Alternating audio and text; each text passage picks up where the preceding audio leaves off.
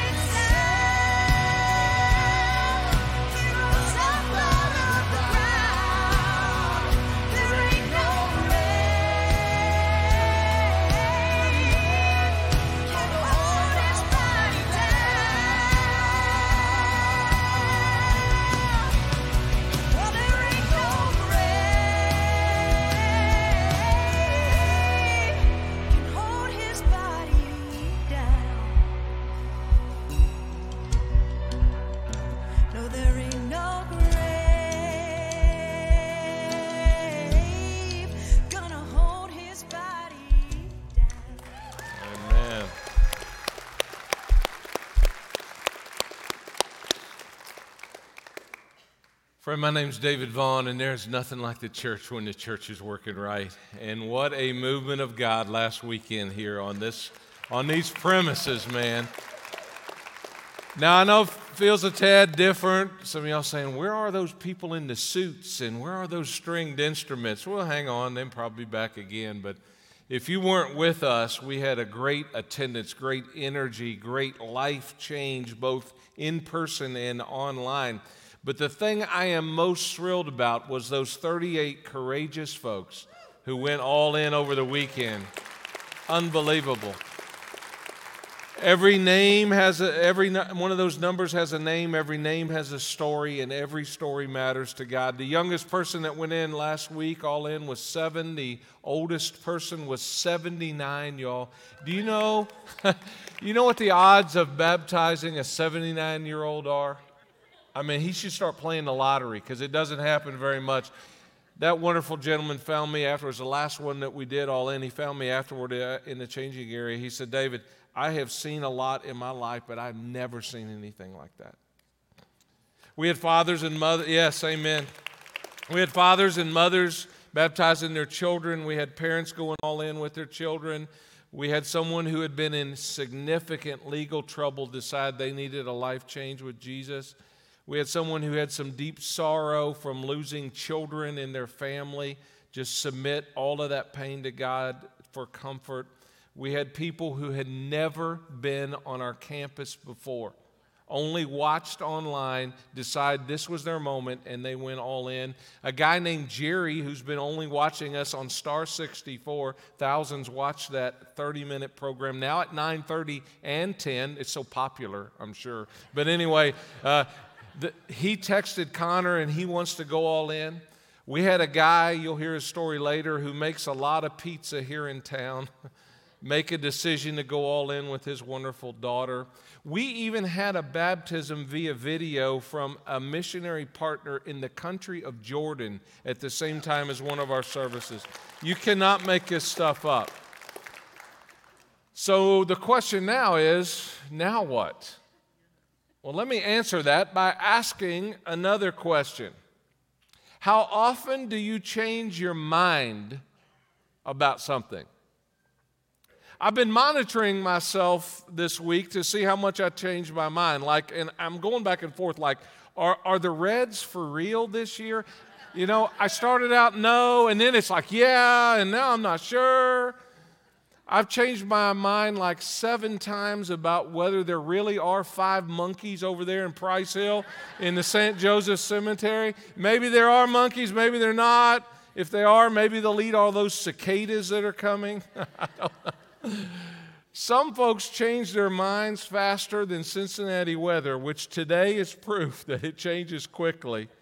But as we move into the next section of the Sermon on the Mount, Jesus is going to say this a lot, and we will repeat it a lot. He says this: you need to change your mind, you need to change your thinking on this or that. Jesus had this powerful, but I call it stunningly irritating ability to totally reframe any topic, discussion, or person. Just when you thought you had Jesus figured out, this Christianity stuff figured out, Jesus comes along and he recalibrates how we think about stuff. You've heard this, Jesus said, but I want you to do this. You've been told this, but that's not right. You used to think this, but now I'm going to give you a new way to think about it. As a kingdom follower, this is how I want you, Jesus would say, to think about this person or this subject. And I'm going to challenge you, JT and I are going to challenge you in this series to think a new way, the Jesus way. If you're just coming back from Easter, this is the perfect series for you to get started. If you're just watching online, perfect series to get started. He's going to teach us a new way to think about a variety of subjects: anger, which we're going to cover today, adultery, divorce, vows, revenge, and loving your enemies. That's the list of what's coming up the next 6 weeks. Buckle your seatbelt. What a great post-Easter run we're going to have, and I gave JT the easiest ones. So since we've gone from graves to gardens, now it's time to build on that, because here's what Jesus said in Matthew 5, verse 20. In case you're with us, we're studying all year just 3 chapters, Matthew 5, 6, 7, the Sermon on the Mount, back to the basics. And here's what Jesus said in Matthew 5, verse number 20. For I tell you that unless your righteousness surpasses that of the Pharisees and the teachers of the law, you will certainly not enter the kingdom of heaven. Unless your righteousness surpasses the righteousness of the Pharisees and the teachers of the law. By the way, those guys were pretty righteous, at least on the outside. There's a pretty high bar there. Unless it passes that, you will certainly not enter the kingdom of heaven. Wow. Anybody here think that they are pretty good right now? Pretty righteous right now? When you're young, you tend to think that. The older you get, you realize what a lousy human and sinner I am. You have a lot more to compare to. I heard about this, my favorite story about that, this traveling evangelist used to travel and preach. He did every sermon the same way. Is there anybody here perfect stand up? He was trying to make a point. Nobody's perfect. Anybody here perfect stand up? Nobody ever stood up. Finally, in one of his revival meetings, this guy stood up in the back. He said, "Maybe you didn't hear me. I'm saying, is anybody here perfect stand up?" He said, "Are you saying you're perfect?" "No," the guy said. "I just think someone should stand up to represent my wife's first husband." Well, there's nobody perfect.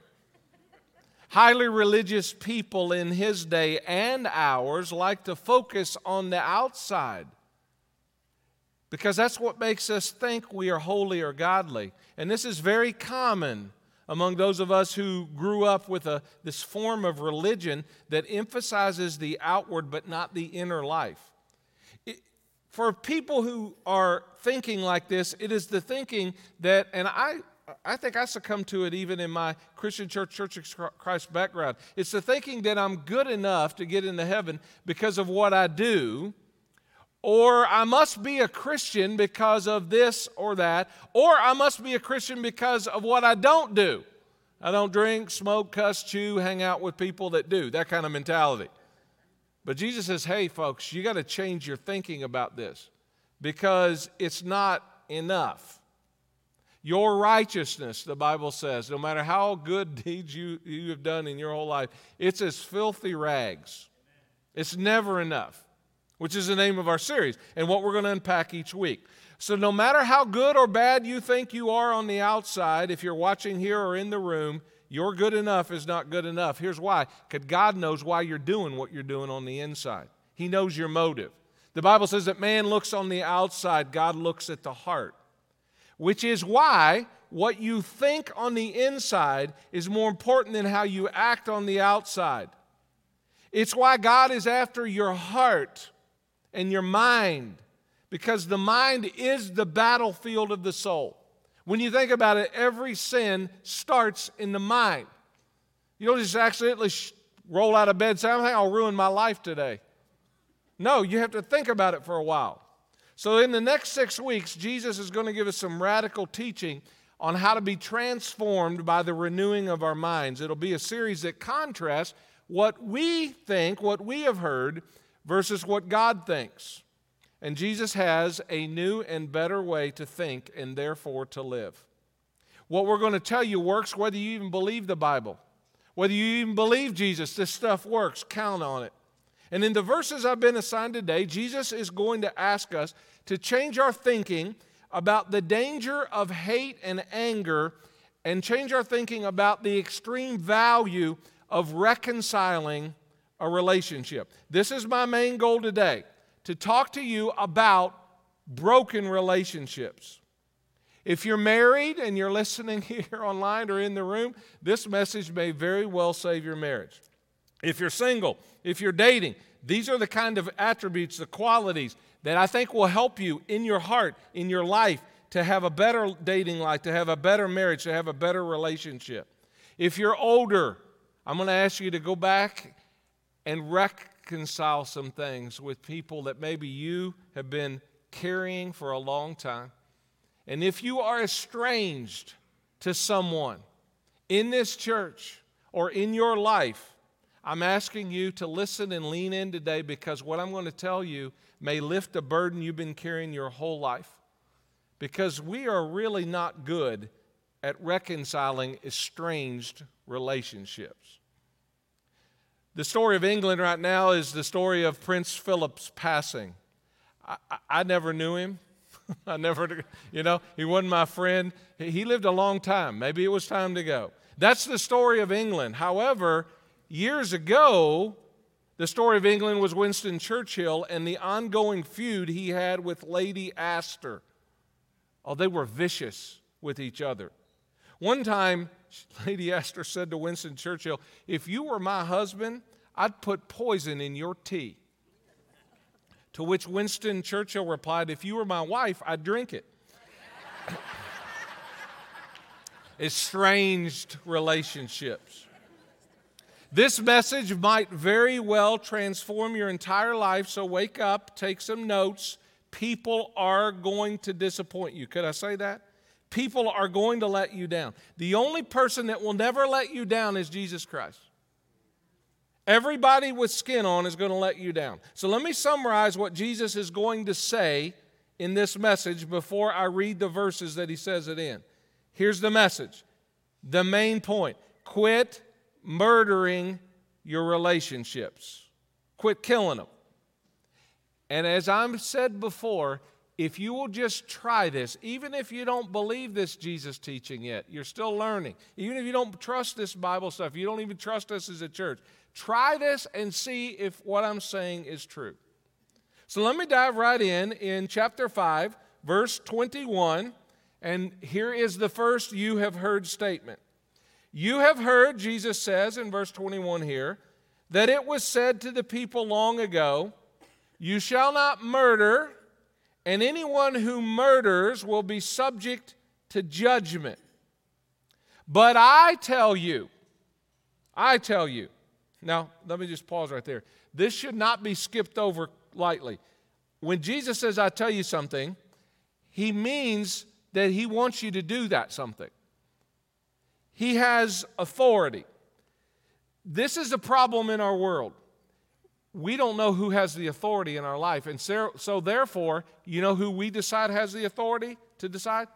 Us. We are our own authority. I propose to you that when you're the own authority of your life, you mess up your life.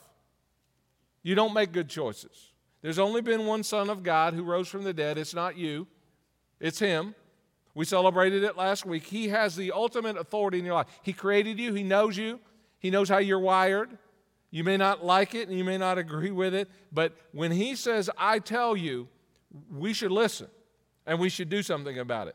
I tell you, not just don't murder people, if anyone is angry, that anyone who is angry with a brother or sister will be subject to judgment. Oh, man. So just not committing murder is not good enough. I know I just helped some of you all. Say, well, David, I've never murdered anybody. Well, Jesus says if you have hated your brother, if you have been angry with your brother or sister, you have committed homicide of the mind. Oh, my. Anybody here in trouble? Anybody besides me? Anybody good enough now? See, by making this statement 2,000 years ago, Jesus shattered this illusion of the self-righteousness that the scribes and the Pharisees and teachers of the law had. In their day, murder was strictly limited to the physical taking of another person's life. But now Jesus raises the bar to a whole nother level. Jesus' statement here makes all of them and makes all of us guilty of murder. I meet people all the time, they say, David, those 10 commandments are good. I've only broke like 3 or 4 of them. I bet in your mind we have broken all 10 before it's over. Because who among us has never been angry with another person? I don't know about you, but there have been many times that I have been angry with someone. Now, those who know me will tell you very quickly, I'm one of the most mild-mannered guys most of the time that you will ever meet. In fact, I defy some of you even recall a time I've been angry. But when I do get angry, step back. I remember I got bit by a dog knocking on doors a couple summers ago, trying to invite people to come to church. That guy said, my dog never bites people. Pfft. I still have the mark on my leg. You know, the Apostle Paul said, I bear on my body the marks of Christ. That's me. I got a little angry that day. I was playing golf a couple years ago, and I was playing with some church members, so I had to watch my anger. I was playing golf a couple years ago, and I was standing on the tee, and all of a sudden a golf ball came out of nowhere and dinged me right on the leg. I think it was the same leg I got bit on. There's something wrong over here. And the guy walked up, no yelling of for, no warning, no apology. He just walked up and said, is that my golf ball? Oh. I looked around to see how many elders are around. Yes. I had a few more things I wanted to say, but I didn't. And I'm still a little upset by that thief. Someone say, David, you should get over that. It happened a long time ago. I'm still a little upset by a thief that broke into my car in Bible college back in 1981. Behind my apartment. Stole my cassette tapes out of my car. They were all Christian music and sermons. I would have loved to seen the face of the thief when he popped that in and discovered that. When I get to heaven, wouldn't it be cool? A guy say, you know what, you're not going to believe this. I was a thief, I stole stuff, and I stole from this car, and it was a Christian sermon, and I listened to it, and now I'm in heaven. You know, that's the way God works. But at the time, I was not a happy camper. So notice it is more about the attitude than the act that Jesus is concerned about. It is the spirit of the law that's more important than the letter of the law. Because here's why. The law, the letter of the law, it can't police the deeper issues of your life which are internal. Friend, we can make laws all day till kingdom come in our country on all kinds of subjects, and it will not change human behavior. Unless the heart changes. Because the heart of the problem is the problem of the human heart. It is not the outside that we can police all the time. It's the internal. So Jesus is trying to fix, he's trying to address the root of our issues, not the fruit. And murder and hate have been around since the Garden of Eden, and in case you haven't noticed, are still a pretty big problem today. Now there is a difference between holy and unholy anger. Some of my anger issues, I'm justifying as holy anger. The scriptures say, in your anger, do not sin. So evidently, there is a time when it's okay to be angry. I'm pretty sure when Jesus was driving the thieves and the people who were ripping people off in the temple out of the temple and turning over tables, I bet he's pretty angry. But being angry at the right person, for the right reason, in the right way, at the right time is the difference. Jesus here is talking about the kind of anger that is unjustified, unrighteous, likely out of control. People say, well, David, I get angry, but I'm over it quickly. Yeah, so is an atomic bomb. But look at the collateral damage that anger causes. Let me just kind of lean into some of your lives a little bit, watching online and in this room. The rage that some of you have, whether it was justified, how you got it or not, the rage that some of you have is murdering your family relationships. You're passing on to the next generation how to handle issues, and it's not the right way. Anger in families have divided and caused unbelievable chaos and pain and heartache in families all across our country and even in the family of God.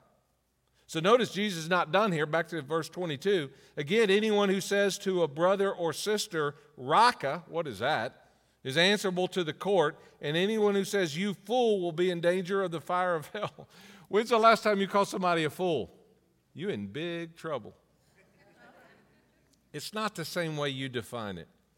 You probably haven't called anybody Raka in a while. Raka or fool was an epithet commonly used in Jesus' day. It was this term of malicious derision or abuse or disrespect or slander. It was kind of their version of sanctified trash talking, disrespecting someone and actually saying you are a son or daughter of hell. It was sharing that word of condensation with an arrogant and superior attitude that catches the ire and the attention of the Almighty. So Jesus gives a couple of sentences here, and then he uses a significant word. Therefore, this is an important word as we begin verse 23. Therefore, and as I used to hear growing up, if you see a therefore, see what it's there for. See, it's so simple, isn't it? So simple.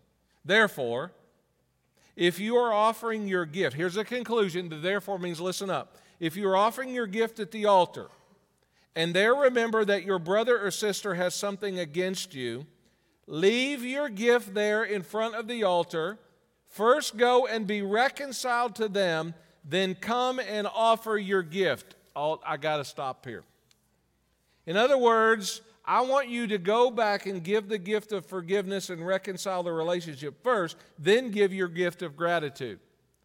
Now, this was harder in their day than it is in our day in some ways with the gift. Their gift was harder to leave because in their day, it wasn't like a text to give, like in our service, electronic giving, and it's making a huge difference when you give, make no mistake about it. We can say, I'm just going to put my phone down, I'm going to go back and call this person and meet with this person. In their day, their gift was not electronic. In their day, the gift was an animal, a sheep, a goat. And so he says, when you come into the temple to offer your gift and you realize, I offended somebody or somebody offended me, and we're not reconciled, we're not in good place horizontally, you say, hey, to your neighbor or stranger, hey, could you hold my calf for a couple hours? Could you hold my doves here? That's not convenient. See, restoring and reconciling relationships is seldom convenient. It'll never come about unless you pursue it. But boy, how necessary it is. You hear what Jesus is saying here? Jesus here is saying that horizontal reconciliation in relationship on earth, horizontal relationship takes precedent over vertical reconciliation in relationship. In other words, when this is not right here, it's not right up there. Now, when you get this right up here, you ought to get this right down here. It's the only time we can really be separated from God is when we're fussing and fighting with our neighbor and our brother and our sister here on earth. Come on now. Some of us wonder why our prayers are not being heard, why God's not answering. It's because God said, fix this down here first. That's when I know you're legit. If you can't love someone that you see, how can you love your Father that you can't see? That's what he's saying. This is further outlined in a passage that we call in our leadership circles Matthew chapter 18. In fact, some of you have heard that phrase because we've asked you to do this. And if people would only follow this scripture. So many problems relationally in and out of the church could be solved, could be helped, could be healed. Let me read it to you. Matthew 18. I am asking you to listen to this, and beyond that, I'm asking you to do this. Let me rephrase that. Jesus is asking you to do this. If your brother or sister sins, not just in your family of God now, if they sin, go and point out their fault just between the two of you. Now, most of the time what happens when somebody messes with you and makes you angry, the last thing you do is go. You sit, you stew, you get angry, you talk about them behind their back. You're mad. You don't want to go. And you know what keeps you from going? Pride. I heard some older people say a long time ago, I'll never forget it, anger gets you in trouble and pride keeps you there. How many people know they did wrong, but their pride won't let them go and reconcile? They just can't say, I'm sorry. I messed up. If a brother or sister sins, go and point out their fault just between the two of you. And if they listen to you, you have won them over. But if they will not listen, because sometimes that happens, they won't listen, take one or two others along, so that every matter may be established by the testimony of 2 or 3 witnesses. Now, let me stop there. In my experience in watching people in relational conflict, when somebody makes you mad, we do just the opposite of this. We go tell everybody what that person did to us. Then it gets down to 2 or 3 that know them who hear about it. And then eventually they tell the one person that you should have told to begin with. But now you're coming with a second problem. Because you've been talking about them before, and you should have been talking to them and with them. If they won't listen to if it don't work by yourself, take 2 or 3 others that maybe are mutual acquaintances. Now there's a third level. If they refuse to listen to even them, the 2 or 3, hopefully objective people, tell it to the church. Now, this has been misapplied in a lot of churches.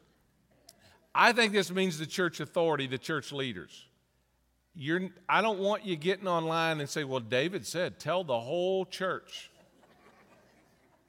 That's why we have lawyers and trustees, okay? I don't recommend that. I think it says tell it to the church leaders, the elders, the staff, so they can get involved now, because it's now starting to get toxic. And if they refuse to listen even to the church, treat them as you would a pagan or tax collector, which sounds bad, but remember, you still love the pagan.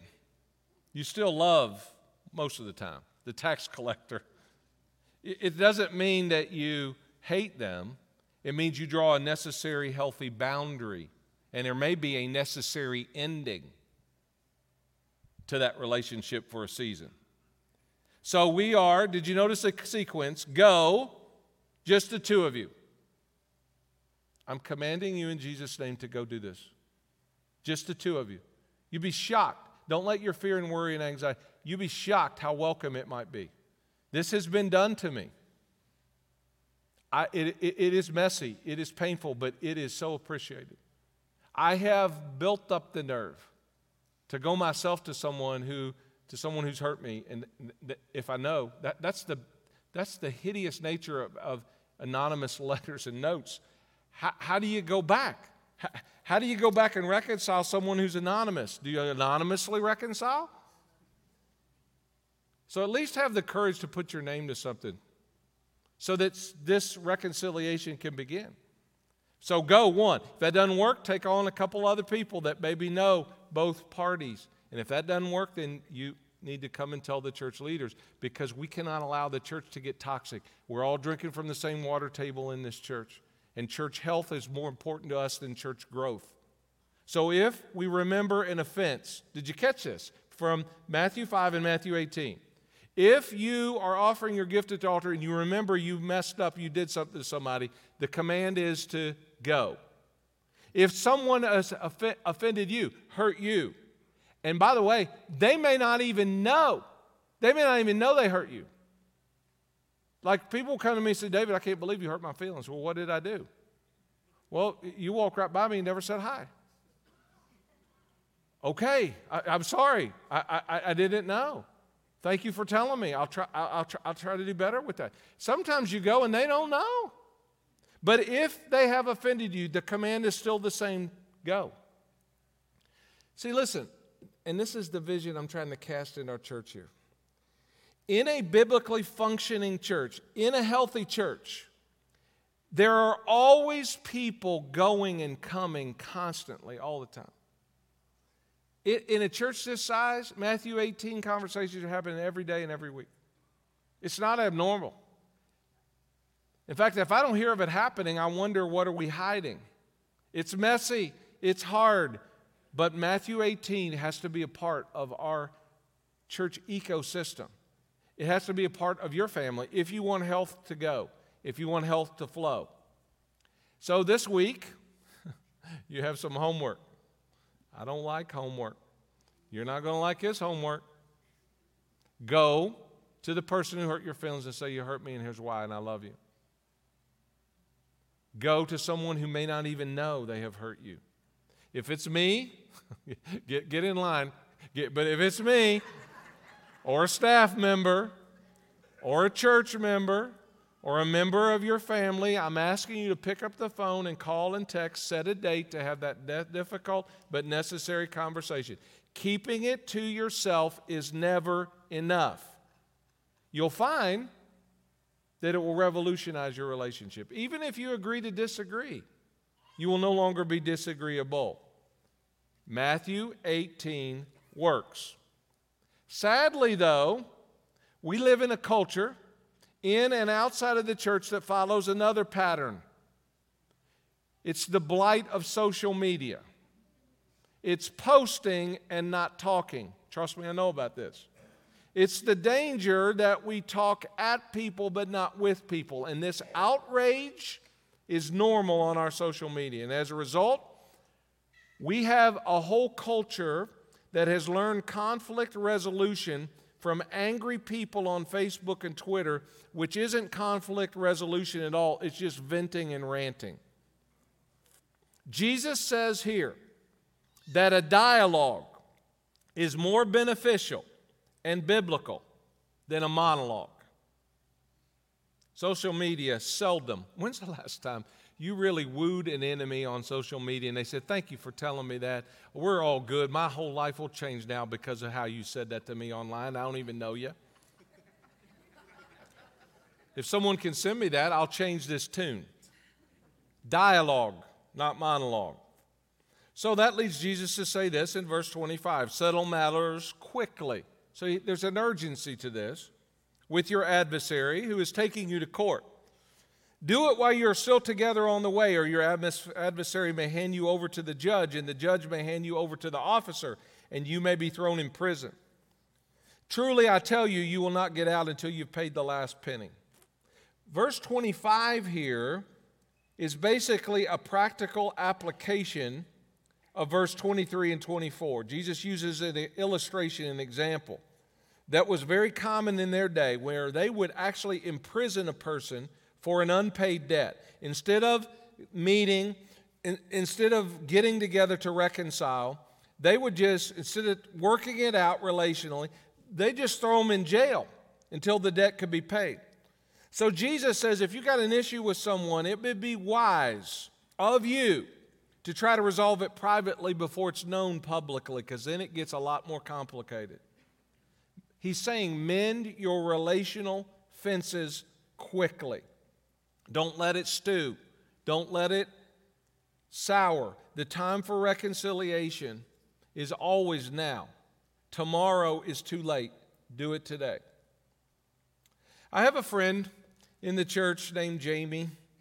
His story really is a reflection of many of the themes that I've been talking about today and that Whitewater is known for every Sunday.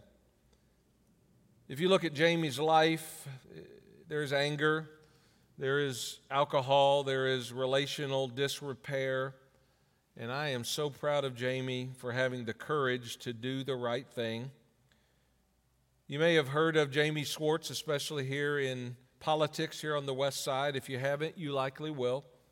His mom and dad are here this morning, and his friend Katie, you're going to see on a video, is here. I'm so proud of them.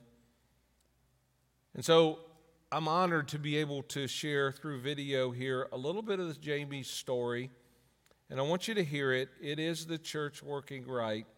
And I want to talk about not only Jamie, but you, and what you need to do to be reconciled horizontally and vertically. Check out Jamie's story.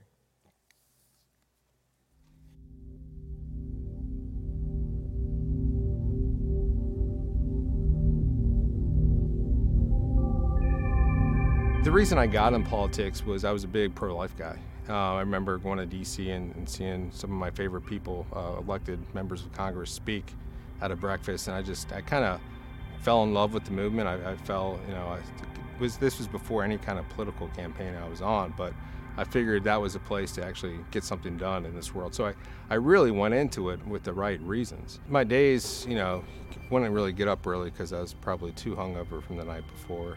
I would be at the office late, and then, I'd be lying to my wife saying I'd stay later, and then I'd probably go out drinking by myself most nights and just kind of sit there and, dull the pain with alcohol, and that certainly is no way to live.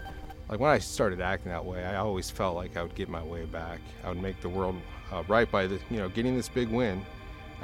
Everything would be fine after that, and that was just such a lie. So Jamie hired me, my first real job out of college, back in 2008. I didn't like her at all. I thought she gave a terrible interview. I didn't want to hire her. And the only reason we did hire her, and quite frankly, the only reason she got the interview is we thought she was a police chief's daughter. That wasn't the case. And now looking back on it, this 22-year-old Katie who walked in my office for an interview, she wasn't. I really believe God put her there for a purpose. Jamie is an outgoing guy. He's sharp, but Jamie always had these intense kind of ups and downs. He could be incredibly unreliable sometimes, just off doing his own thing, or he was just on it, really super engaged. So after winning in 2010, shortly thereafter, I started my own political consulting company. And at this point, I thought I was maybe, in the clear on, some of the things I'd started doing just a little bit. But, a couple years into it, it just, I guess, a pattern of deceit really started to develop in my life. Outside of hiding things from my wife in terms of, my drinking problem and just putting work always ahead of her. And, I was embezzling money from one of my clients. And, what I thought, again, it was, most of it didn't go for me. I have a pretty, boring life. Doing, stuff to meet payroll and stuff like that. I was really good at politics, terrible at running a business. Jamie had a way of just having these dark circles under his eyes when things were not good, and they were definitely present. But he called me and asked me to come and meet him, which wasn't out of the ordinary, but he said that he wanted to tell me what was going on. And so I immediately was worried, thinking that something maybe was up with his health, but ultimately he confessed to me what had been going on and told me that he was in a lot of trouble, going to turn himself in to the feds, and that probably going to face jail time, and it was awful. I was at a Kinko's, and I was making copies of some fraudulent activity, we'll just say, was going on, and this was the first Saturday or first time ever that I missed my son play soccer, and I was doing it because I had to cover up some of my stuff. And I'll never forget this woman next to me. She didn't know how to use a copying machine, and she kept asking me for help, and I just exploded on her. And I'll never forget the look in her eyes. And it was like I could see myself through her eyes and who she was looking at, and I just could not believe who I'd become. And that was the exact moment where I stopped. I stopped everything I was doing wrong, walked out, and was like, I'm going to turn myself in. I can't continue this anymore. And that really was the beginning, the turning point of my life, where I'd had enough. I know deep down somewhere there's a good person in here, and we're going to find him again. At that time, he lived on the east side, and when all of this happened, he told me that he was going to be moving in with his family on the west side. And so I said, well, seems like good a time as any for you to start coming to church with me. And I remember as clear as day, he laughed and said, I'm about the last person that God wants to see coming to church. After that initial conversation with Katie, I turned myself into the feds. News is all over me. It's like, being hounded by the press trying to find me was just not a fun spot to be in, and I felt really isolated. And Katie called me one Sunday. You guys, I think, had just started doing your series on Jonah and running from God. And like in true Katie form, she's like, I had mentioned previously, like she was put in my life, 12 years ago to be there for me at this moment. She shined in my moment of need. She called me up and said, there's a series in church. You have to promise me you'll come next week and give it a try. And I just remember being in the seats, just crying next to my husband and my parents, like thinking God is literally talking to Jamie. He came, and the first time that I got to stand next to him at a service, the sermon was about the prodigal son, and he grew up Catholic and told me afterwards that, what a cool thing that people during his hardest, darkest time would not turn from him, but be reaching out to him. And so many people at church too that were hearing his story and reaching out to him and just there for him as he was going through this. I'll never forget our first huddle meeting. So the guys walk in, they don't know each other, right? So we everybody meets each other, and we sit down and start talking about, hey, we're going to go on this 30-week journey of, we're going to read the Bible, we're going to do some talking. And so I gave Jamie the Bible, the Huddle Bible, and he opens it, and literally he says, he looks up at me, he looks back at the Bible, and he looks at all the guys, and he goes, I don't know what the hell I'm going to get out of this. and all the guys laughed, and I think he wasn't alone. It was a great experience, going through, reading the Bible together, talking about, how we felt about it, and just kind of growing as a group and growing as men in faith was something I never thought I would do in my wildest dreams. And yeah, I'm waking up, at 6 a.m. to go meet these guys for breakfast and talk about this stuff. It was great. He showed up, he did the reading, and then he came back the next week, and we were talking about it, and he opened up the Bible, the Huddle Bible that I gave him, and he said, hey, I want to show you guys something. I didn't know what in the world I was getting myself into, but Jesus said that he came to seek and to save the lost, and that's me. Yeah, he went all in, I think January 2nd of last year, the I think Thursday night all in that we had at church, and it was incredible. It was so cool. I'll never forgive David for this. He stops it. He's bringing people in the pool. There are probably like 20 of us, and he singles me out in there and starts saying, this guy's done a lot of bad things in his life in front of everybody, and I'm still new to this, turning myself in and turning my life around thing. And it literally felt like just the washing away of the old Jamie. And just every conversation I have with him now, he's talking to me about what God is doing in his life, and it's almost shocking because it's like, here's this guy that I've known for a big, long portion of my life, and he's just a completely different person. It's beautiful. My purpose in life is to help people that were in my situation, that were they're doing something that they shouldn't be doing. It's wrong, it's illegal, whatever they're thinking, that there is a way out, and that way out is through Jesus. It's time for me to give back and be there for somebody who might be going through something similar that I was going through, and be that hand that lifts them up like Katie was for me. like my parents were and continue to be for me, and like this church was for me.